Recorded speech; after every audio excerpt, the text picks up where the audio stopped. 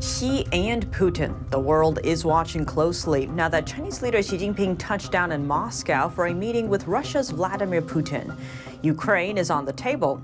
Whether Xi Jinping can broker a ceasefire before the West, but on the backdrop of China's reported weapons sales to Russia, questions arise. Will the meeting really call for peace? And what about the arrest warrant out on Putin? That's over alleged war crimes in Ukraine. Welcome to China in Focus. I'm Tiffany Meyer. All eyes are on the high-profile visit unfolding in Russia right now. Chinese leader Xi Jinping touched down in Moscow Monday to meet with Putin, and on the agenda, Ukraine. If coming out of this meeting, there's some sort of call for a ceasefire, well, that's just going to be unacceptable because all that's going to do, Mike, is ratify Russia's conquest to date. The West has been deeply skeptical of China's motives, noting Beijing has refused to condemn Russia and provided it with an economic lifeline. That's as other countries heap sanctions on Moscow. Xi Jinping's visit comes on the heels of the International Criminal Court issuing an arrest warrant for Putin. That's over alleged war crimes he committed in Ukraine due to the forced relocation of thousands of children from Ukraine to Russia. Suggests that China feels no responsibility to hold the Kremlin accountable for the atrocities committed in Ukraine, and instead of even condemning them, it would rather provide diplomatic cover for Russia to continue to commit those very crimes. As for what Xi and Putin's meeting signals to the West, they want to find ways to give the impression that this is part of the peace diplomacy. And of course, most importantly, the thing that Xi Jinping had not been willing to do, which is to speak to Zelensky, it appears this will then take place after the visit. This comes after Xi pushed Saudi-Iran peace talks to the forefront, an effort to secure his bid in the international order as a peacemaker. But those talks for peace come on the backdrop of reported weapons from China to Russia.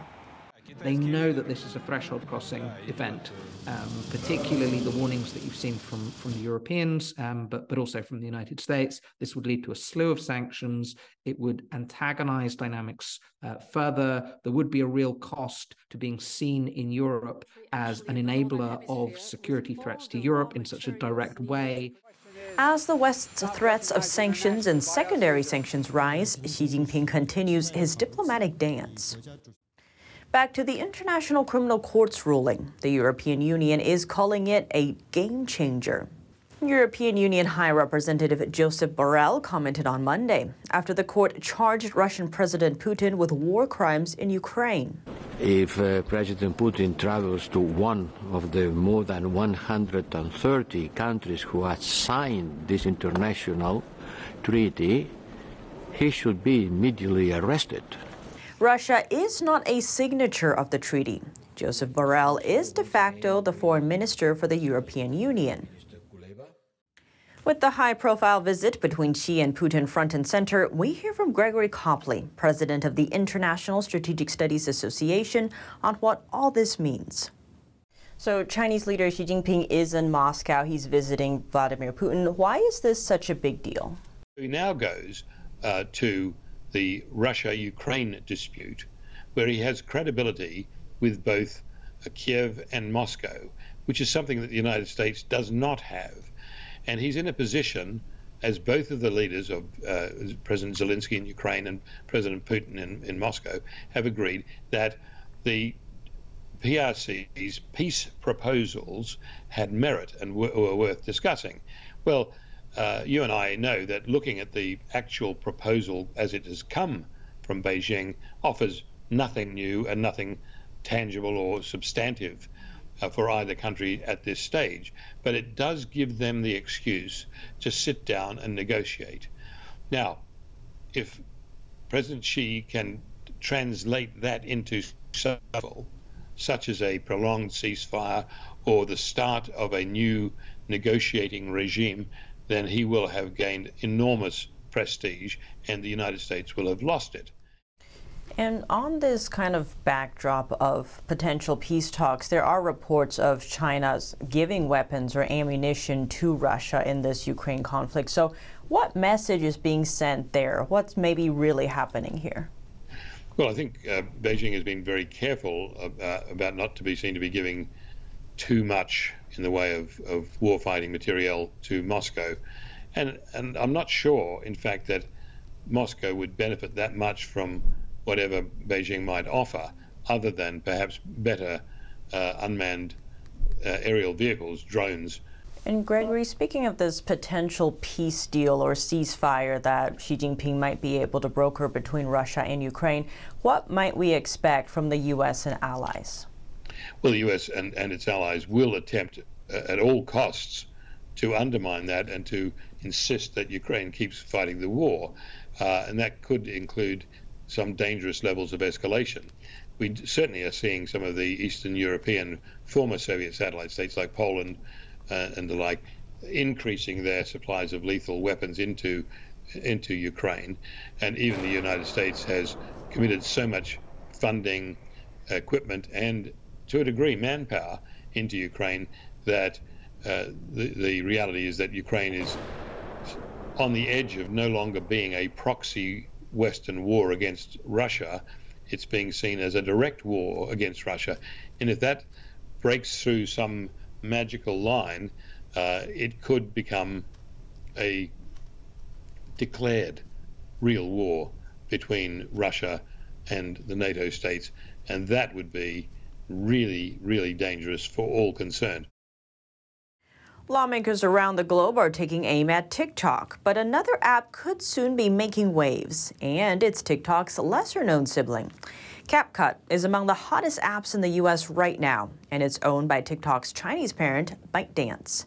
The free video editing tool simplifies making content and memes for social media, offering templates, filters, and visual and audio effects. Users say the polished videos it creates are more likely to go viral on platforms like TikTok, Meta, Instagram, and YouTube. And that popularity shows, with CapCut boasting more downloads in recent weeks than TikTok and more than 200 million monthly active users. CapCut brings in revenue from subscriptions and advertising, as well as charging users for cloud storage and certain extra features. It's less of a moneymaker for ByteDance than TikTok. Instead, its job is to grow popularity for the company. Despite the app's impressive growth, the global climate for Chinese-owned apps is turning hostile. TikTok is already banned in India, along with TikTok, Shine, WeChat, and Viva Video, while the US, EU, Canada, and Taiwan have outlawed the app from government-managed devices. That's largely over concerns that the app's global user data could end up in Beijing's hands. CapCut says it stores data in the U.S. and Singapore, the same as TikTok claims to. But as of now, CapCut has avoided the hot seat over its data handling. With more and more eyes on TikTok and CapCut, their Chinese parent company ByteDance is also being pulled into the spotlight. NTD's Sam Wang has more. In the last few years, ByteDance has repeatedly shown allegiance to the Chinese Communist Party. At the same time, Douyin, the Chinese version of TikTok, is accused of working with Beijing's internet police to censor users. What's more, ByteDance's hiring criteria give CCP members priority.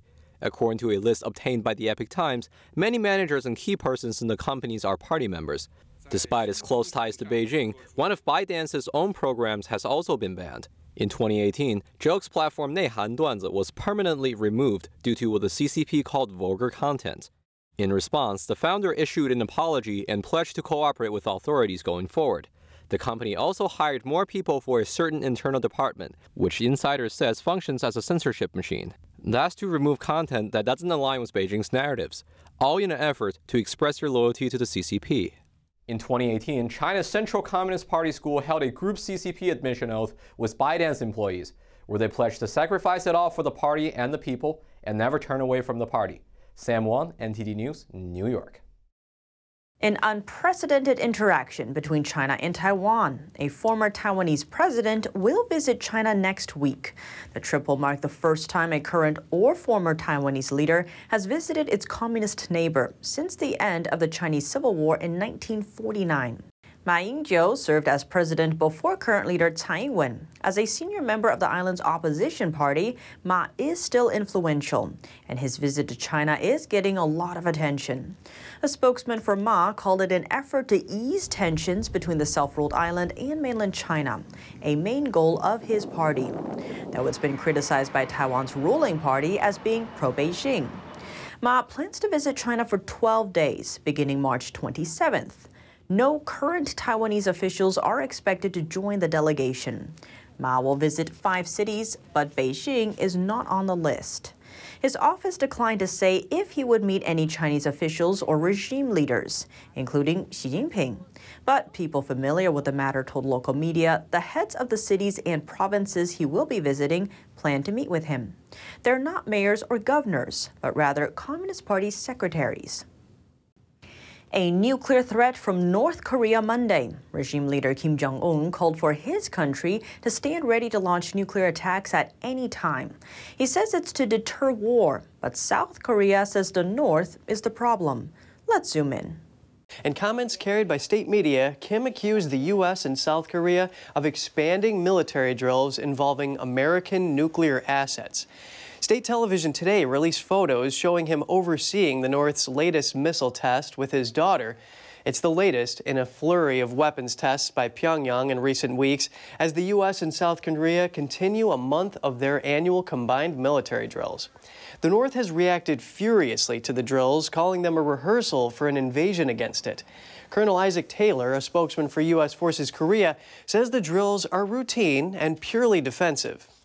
South Korea responded, saying North Korea's nuclear weapons development has escalated tensions on the Korean peninsula. ErnieBot, it's China's answer to ChatGPT, a new app from Microsoft and a product of artificial intelligence. Users can throw questions at the Microsoft program to receive quick and often interesting answers. To keep up, Chinese tech company Baidu unveiled its much-anticipated AI chatbot Ernie on Thursday. But investors weren't impressed with Baidu's use of a pre-recorded demo and the lack of a public launch. During our initial testing internally, we experienced the capabilities of ErnieBot, and I feel that it's not perfect yet. So why are we unveiling it today? Because the market demands it.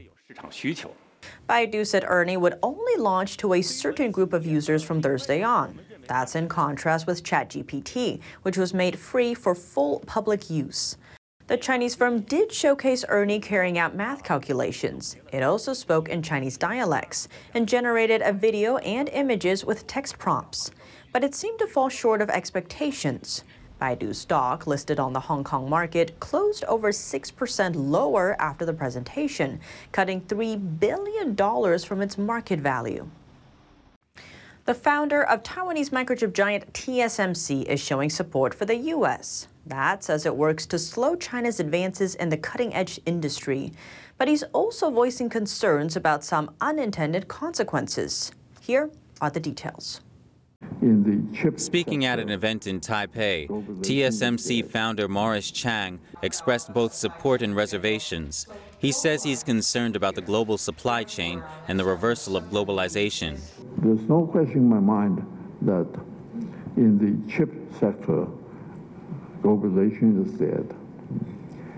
Free trade is not quite that dead, okay, but it's in danger. Chang said that he's alarmed at the possibility of increased prices and reduced ubiquity of chips that power the modern world. When the cost goes up, the pervasiveness of chips will either stop or slow down considerably.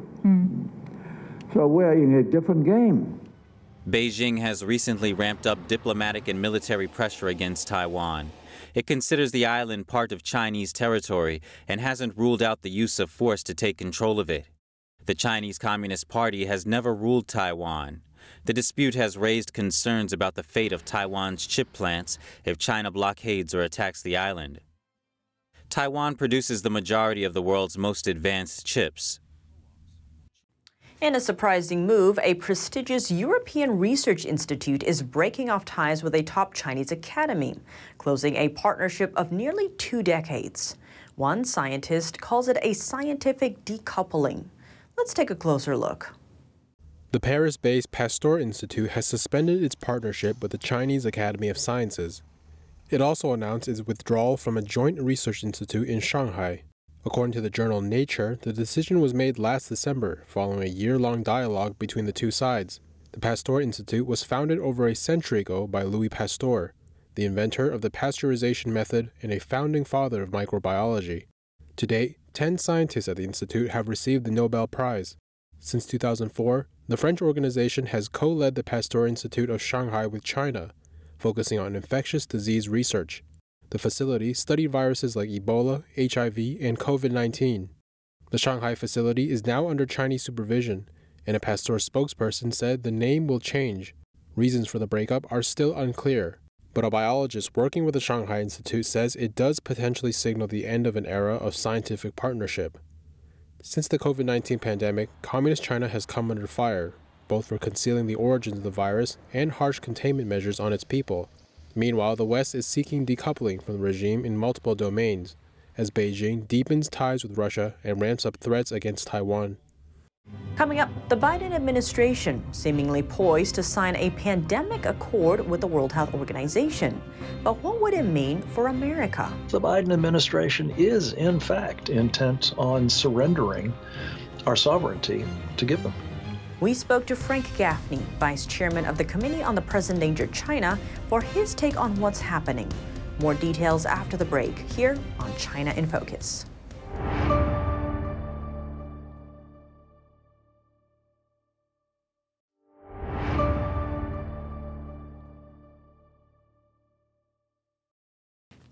Welcome back to China in Focus. I'm Tiffany Meyer. The Biden administration appears poised to sign a pandemics accord to the World Health Organization, or WHO. We spoke to Frank Gaffney, Vice Chairman of the Committee on the Present-Endangered China, about why the U.S. needs to withdraw from the WHO, plus what the new amendments would mean for America, and why he says U.S. sovereignty is at stake. I want to zoom in on these reports that apparently the Biden administration is secretly negotiating with the World Health Organization to kind of have these new amendments come into play. So can you kind of lay out what is happening here, or what would be happening here? The World Health Organization is an international entity that I think most Americans never heard of before COVID. It was instrumental in the early days of the COVID pandemic in lying to us about the nature of that virus, where it came from, and what we should do about it.